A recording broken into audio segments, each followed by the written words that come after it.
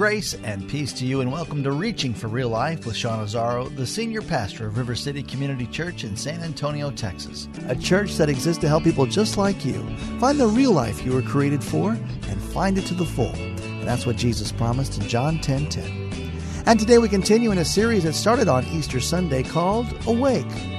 Did you know that God is working in ways you could never imagine? Even in those tough situations, God is at work all around you. Our assignment is to find out what God is doing and get on board. Pastor Sean picks up in 1 Peter chapter 3 in part 2 of this message called Awake to What God is Doing. You can follow along with the notes and discussion questions for your own Bible study on the sermon page as seen at reallife.org. It's time for Reaching for Real Life Radio. Flip over in your Bible to 1 Peter 3, and we'll pick up at verse 8, because he wraps up this part of the conversation. And he says this way, finally, all of you, be like-minded, be sympathetic, love one another, be compassionate and humble. We could all say excellent. Easier said than done, but excellent. Do not repay evil with evil in a world full of evil. Do not repay insult with insults in a world full of insults. On the contrary, repay evil with blessing, because to this you were called so that you may inherit a blessing. And now he's quoting from Psalm 34. He says, for whoever would love life and see good days must keep their tongue from evil and their lips from deceitful speech. They must turn from evil and do good. They must seek peace and pursue it. Why? For the eyes of the Lord are on the righteous, and his ears are attentive to their prayer. But the face of the Lord is against those who do evil. That is 1 Peter 3, verse 12. The eyes of the Lord are on the righteous, and his ears are attentive to their prayer, but the face of the Lord is against those who do evil. How can you say honor the emperor? How can you say just love? How can you say don't return evil for evil or insult for insult? How can you say that in this world that we live in? He says, well, I can say it because the eyes of the Lord are on the righteous. His ears are attentive to their prayer, but the face of the Lord is against those who do evil. Some of you need to memorize this verse. And good news, he's quoting from Psalm 34, so if you memorize this, you're actually memorizing 2 verses. So you're kind of getting leverage right there, right? Okay, so that's good. But seriously, this is why we should see the world differently, right there. And Peter's talking to people under Nero, persecuted, alone, hanging on by a thread. And he's telling them, you can live for Christ. You can win. You can be overcomers because the eyes of the Lord are on the righteous. He sees you. His ears are attentive to your prayers. He's listening. But the face of the Lord is against those who are evil. You mean they're not going to win? You mean they're not going to have the final day? Not when the face of the Lord is against them. See, if you're taking notes, I want you to write something down. The resurrected life awakens me to see God at work all around me. This series is called Awake. And one of the things we need to wake up to is the fact that God is at work all around us. The resurrected life awakens me to see God at work all around me. Everywhere we go, we need to awaken to the presence of the Lord. His Spirit is everywhere. You know that, right? That's what omnipresence means. It's not like God is somewhere, obviously in the Bible Belt somewhere, but we don't know where. And, he kind of moves through like a tour. No, he's omnipresent. He is here right now. The presence of the Lord is here. Did you know tomorrow when you go into work, instead of just going, oh, God, oh, why, God, do you punish me this way? How could you do this to me, this godless environment? Instead of that, you can walk in tomorrow into the office, into the plant, into wherever you work, and say, God is here, and you will be actually empirically accurate and right. He is there. And that should change things. That should change how you see things. That should change how you perceive everything around. You see, God's Spirit is everywhere. His fingerprints are everywhere. One of the sad things, that's why the scripture over and over says, wake up, you're missing it. We miss the handprint, the fingerprint of God on people, on circumstances, on culture. We talk about eyes of faith. Eyes of faith are those eyes that kind of see the world, and they see everything here, and they know it's all real. They know this material stuff is real. They're not denying it, but they also see that it's not all that's real. Eyes of faith see everything that's happening in light of the reality of God's presence and the conviction of his power. It's like, oh, that looks different. Yes, that is a bummer of a situation. I'm not lying. I'm not in denial here. That is a bummer of a situation. That's pretty crummy. But it's not all I see, because I look up and, but God's here. And that situation doesn't get to have the final word. That person doesn't get to have the final word. How different the world looks when you see it through the lens of his abiding presence, when you look through eyes of faith. Right here this morning, I want to challenge us, stop thinking like what we see is all there is, because it's not. If we believe any of this, what we see is not all there is. What we read in the paper is not all there is. I don't care if it's fake news. There's fake news out there. You know that? A lot of fake news. I don't care if you can get down to the real news. Okay, it's hard, got to sift through, but you can find it. This is actually what happened. Not what the writer wanted me to believe by putting it in the headline and putting it in the first 4 paragraphs. You got to read down farther. Maybe the best thing is just to read the last paragraph first. But you'll find real news. This is what actually happened. Do you know the real news is not the only news? Because God is there. Stop thinking and acting on what we see is all that's there. Stop acting like everything we hear is all that's there. Every report, every story. It's not. Stop responding like the forces around us will have the final word. They won't. The resurrected life awakens me to see God at work all around me, and it is an awesome thing. When you can see what he's doing, it changes you. Couple observations that we want to make. One, God is at work all over the world. Do you know that? God is at work all over the world. Lives are being changed. He is turning the world upside down. Now, you may not know that, because in our culture, it doesn't feel like that. It feels like we're on the decline. It feels like, boy, nobody believes anymore. It feels so different from what it did 20 and 30 years ago. It's like, it feels like we're losing. Well, you got to understand, there were 2 news stories that came out on the same day, February 3rd, 2016. And it was this weird, funny twist. One was from the Wall Street Journal, the other was from NPR. And it tells us a little bit about what's going on in the world. The first story tells us that Deepak Chopra, the Hindu holistic health expert, author of 84 books, spent 3 days leading a workshop for MBA students at Columbia Business School in Manhattan. This is according to the Wall Street Journal. They said this: roughly 65 students sat in silent meditation, eyes closed, their smartphones and laptops stashed out of sight. The affable spiritual guide of Oprah Winfrey, Lady Gaga, and Ariana Huffington, among others, told students this: bring your awareness into your heart. Ask, who am I? Then he invoked the Hindu goddesses featuring a band of urban yogis, and asked students to diagram their soul profile. This is Columbia Business School. Okay? What's fascinating is on the same day, NPR reported this story. The other end of the planet, largely Hindu nation of Nepal, Christianity and church planting are both exploding. NPR noted this. It said, now Nepal has one of the fastest growing Christian populations in the world. Hindu nation. According to the national census, the Christian population has grown from 0 in 1951. There was no discernible presence of Christians in 1951, according to their census. 0 in 1951. To 458 Christians in Nepal by 1961. So in that decade, somebody did something. Somewhere God brought somebody, the word got out, and now there are 500, almost 500 believers in 1961. But that number's grown to 102,000 as of 2001, and more than 375,000 a decade later.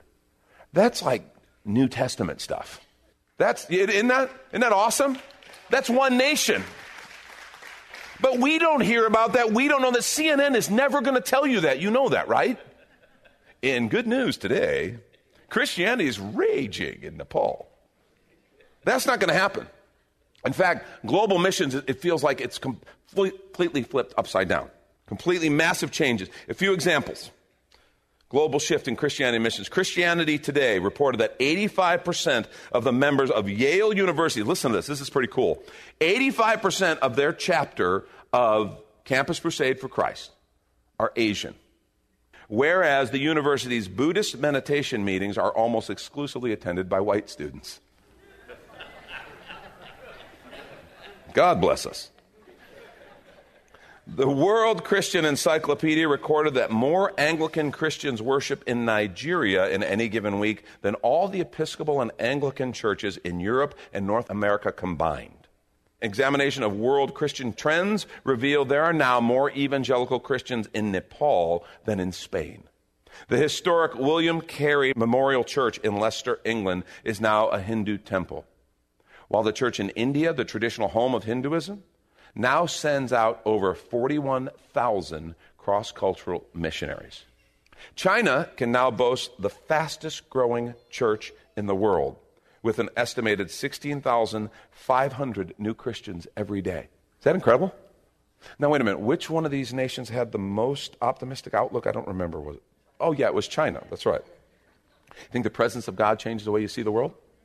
Today, there are nearly 500 million Christians who are crossing cultural boundaries with the gospel from the majority world. In other words, they're coming to us. Each week, 15,000 missionaries, mostly from Africa and Asia, are evangelizing communities in Great Britain. Who'd have thought? And see, the thing is, we can sit and go, oh my gosh, the faith is losing, the faith is losing. No, it's not.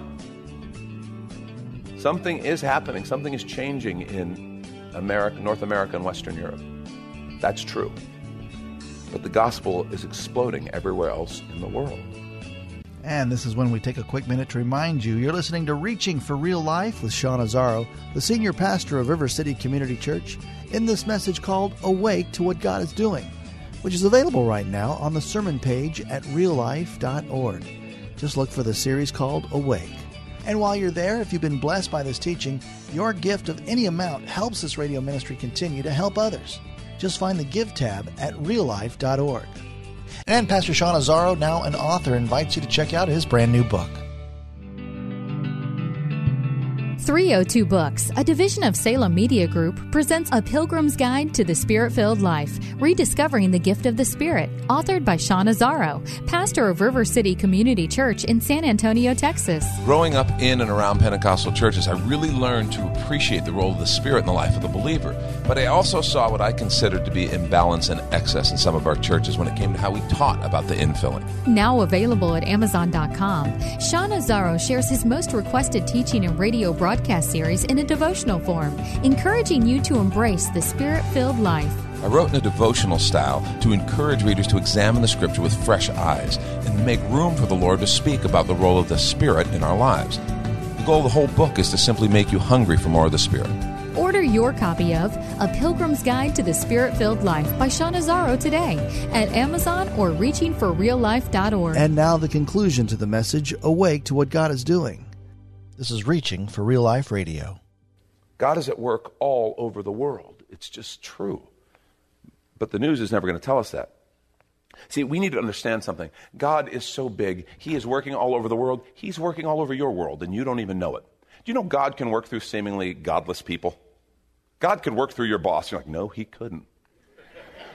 My boss is the direct descendant of Satan himself. It's discernible, and you can trace it. It's amazing. He has a little chart on his office wall. Satan, and here's me, you know. But you might think, no, there's no way God could work through that person or that person in the neighborhood who's constantly in pain. God can do whatever he wants. Look what God did through Nebuchadnezzar in the book of Daniel.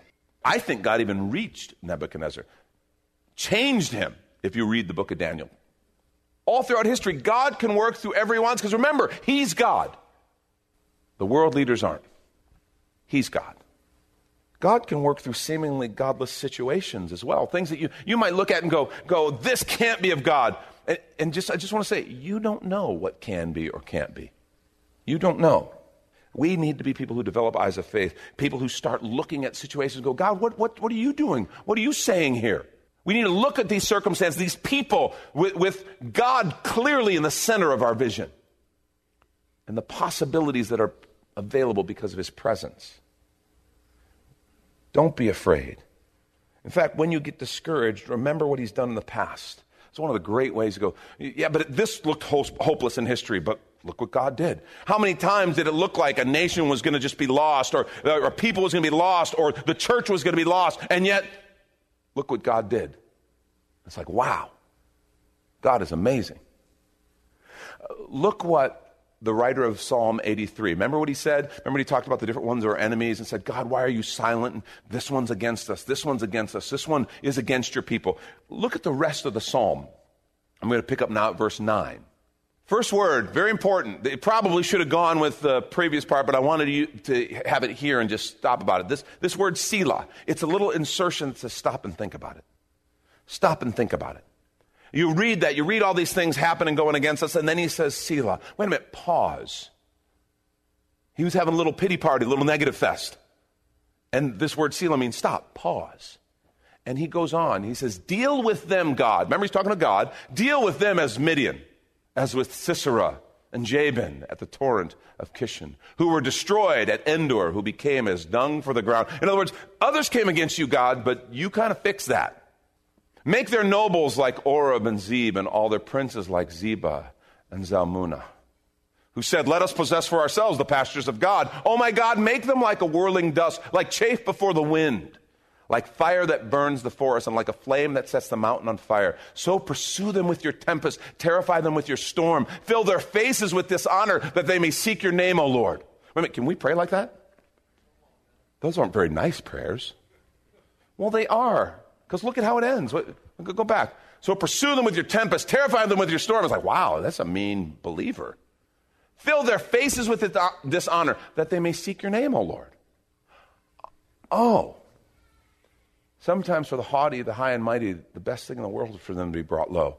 Not for their ultimate destruction, but so that they might humble themselves, so that those who have a heart to do so would humble themselves and see the Lord. Because look at what he says, let them be ashamed and dismayed forever, let them be humiliated and perish, that they may, listen, that they may know that you alone, whose name is the Lord, are the most high over all the earth.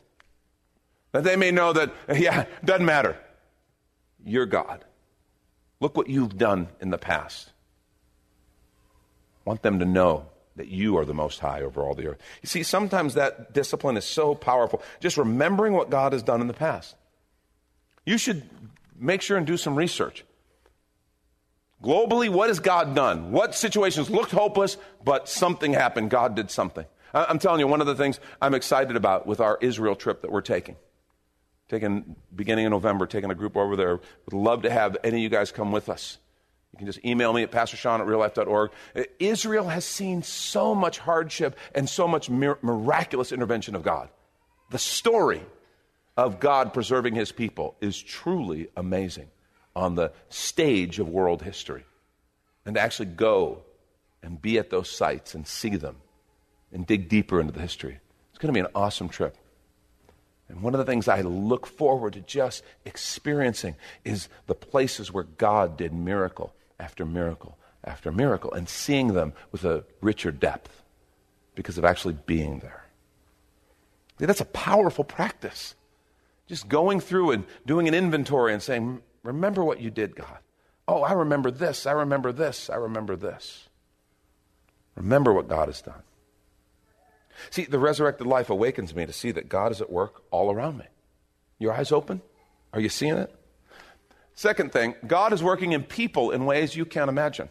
God is working in people in ways that you can't imagine. Do you know no one is kind of just neutral? God's already been at work in them. That's what the scripture says.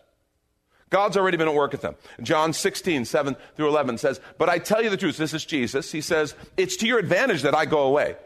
For if I do not go away, the helper will not come to you. But if I go, I will send him to you. And listen, and he, when he comes, he will convict the world concerning sin.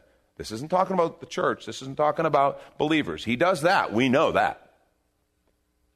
But he's saying, unbelievers, I will convict the world concerning sin and righteousness and judgment. Concerning sin, because they do not believe in me. Concerning righteousness, because I go to the Father and you'll no longer see me. And concerning judgment, because the ruler of this world has been judged. Do you know he's already at work in people?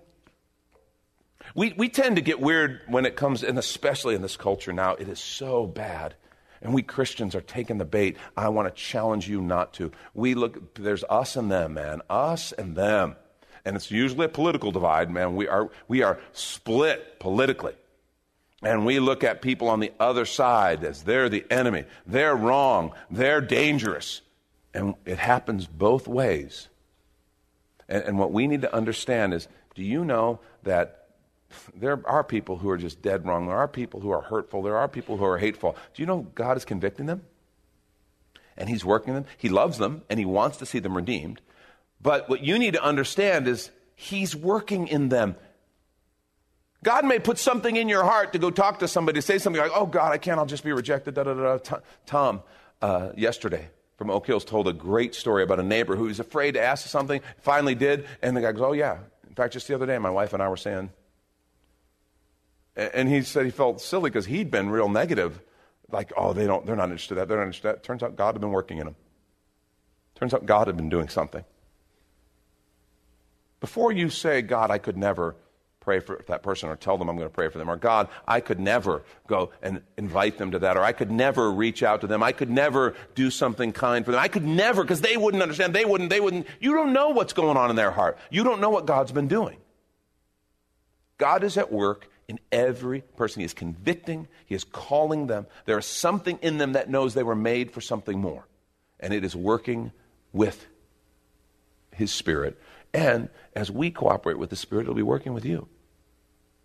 We need to understand every single person. So that situation at work, that person who drives you insane, who your prayer has been, God, strike them, smite them. It's time for a good old-fashioned smiting. Instead of praying that, you might start praying, God, I don't know what you're doing in them, but help me to be a part of that. God, show them your presence. Show them who you are. Reveal yourself to them, because that's what he's doing. You know, we talked about it yesterday at the conference. We talked about reaching your neighbors, reaching your coworkers. It's so different when you understand that God has already been at work. He loves them, and sometimes if we'll just show up and love, it's amazing what God will do, because he's already been laying groundwork. He's already been sowing seeds. And that's the thing about the resurrected life. It awakens me to see that God is at work all around me. I don't want us to miss it. Last thing. Our assignment is to find out what God is doing and get on board. See, this is where the rubber meets the road. This is why it's so important that we know what God is doing. Because our assignment is to find out what God is doing and get on board. Problem is, we spend so much time trying to get God on board with what I'm doing. God, I know what's right in this situation. Here's what I'm praying. If you'll fix them, Lord, you know, in your marriage, God, if you'll fix my wife, if you'll make her more like me, everything will be perfect. Those of you who know Lori and I are like, I can't believe you even said that. But, you know, we would never say it quite like that, but it's like, Lord, fix them. If you'll fix them, then everything will be all right. And maybe it'd be more productive if we stopped and said, God, what are you doing in them? What are you trying to accomplish in them? Parents, we sometimes get so worked up with our kids and worrying about, oh, what's this going to mean for their future?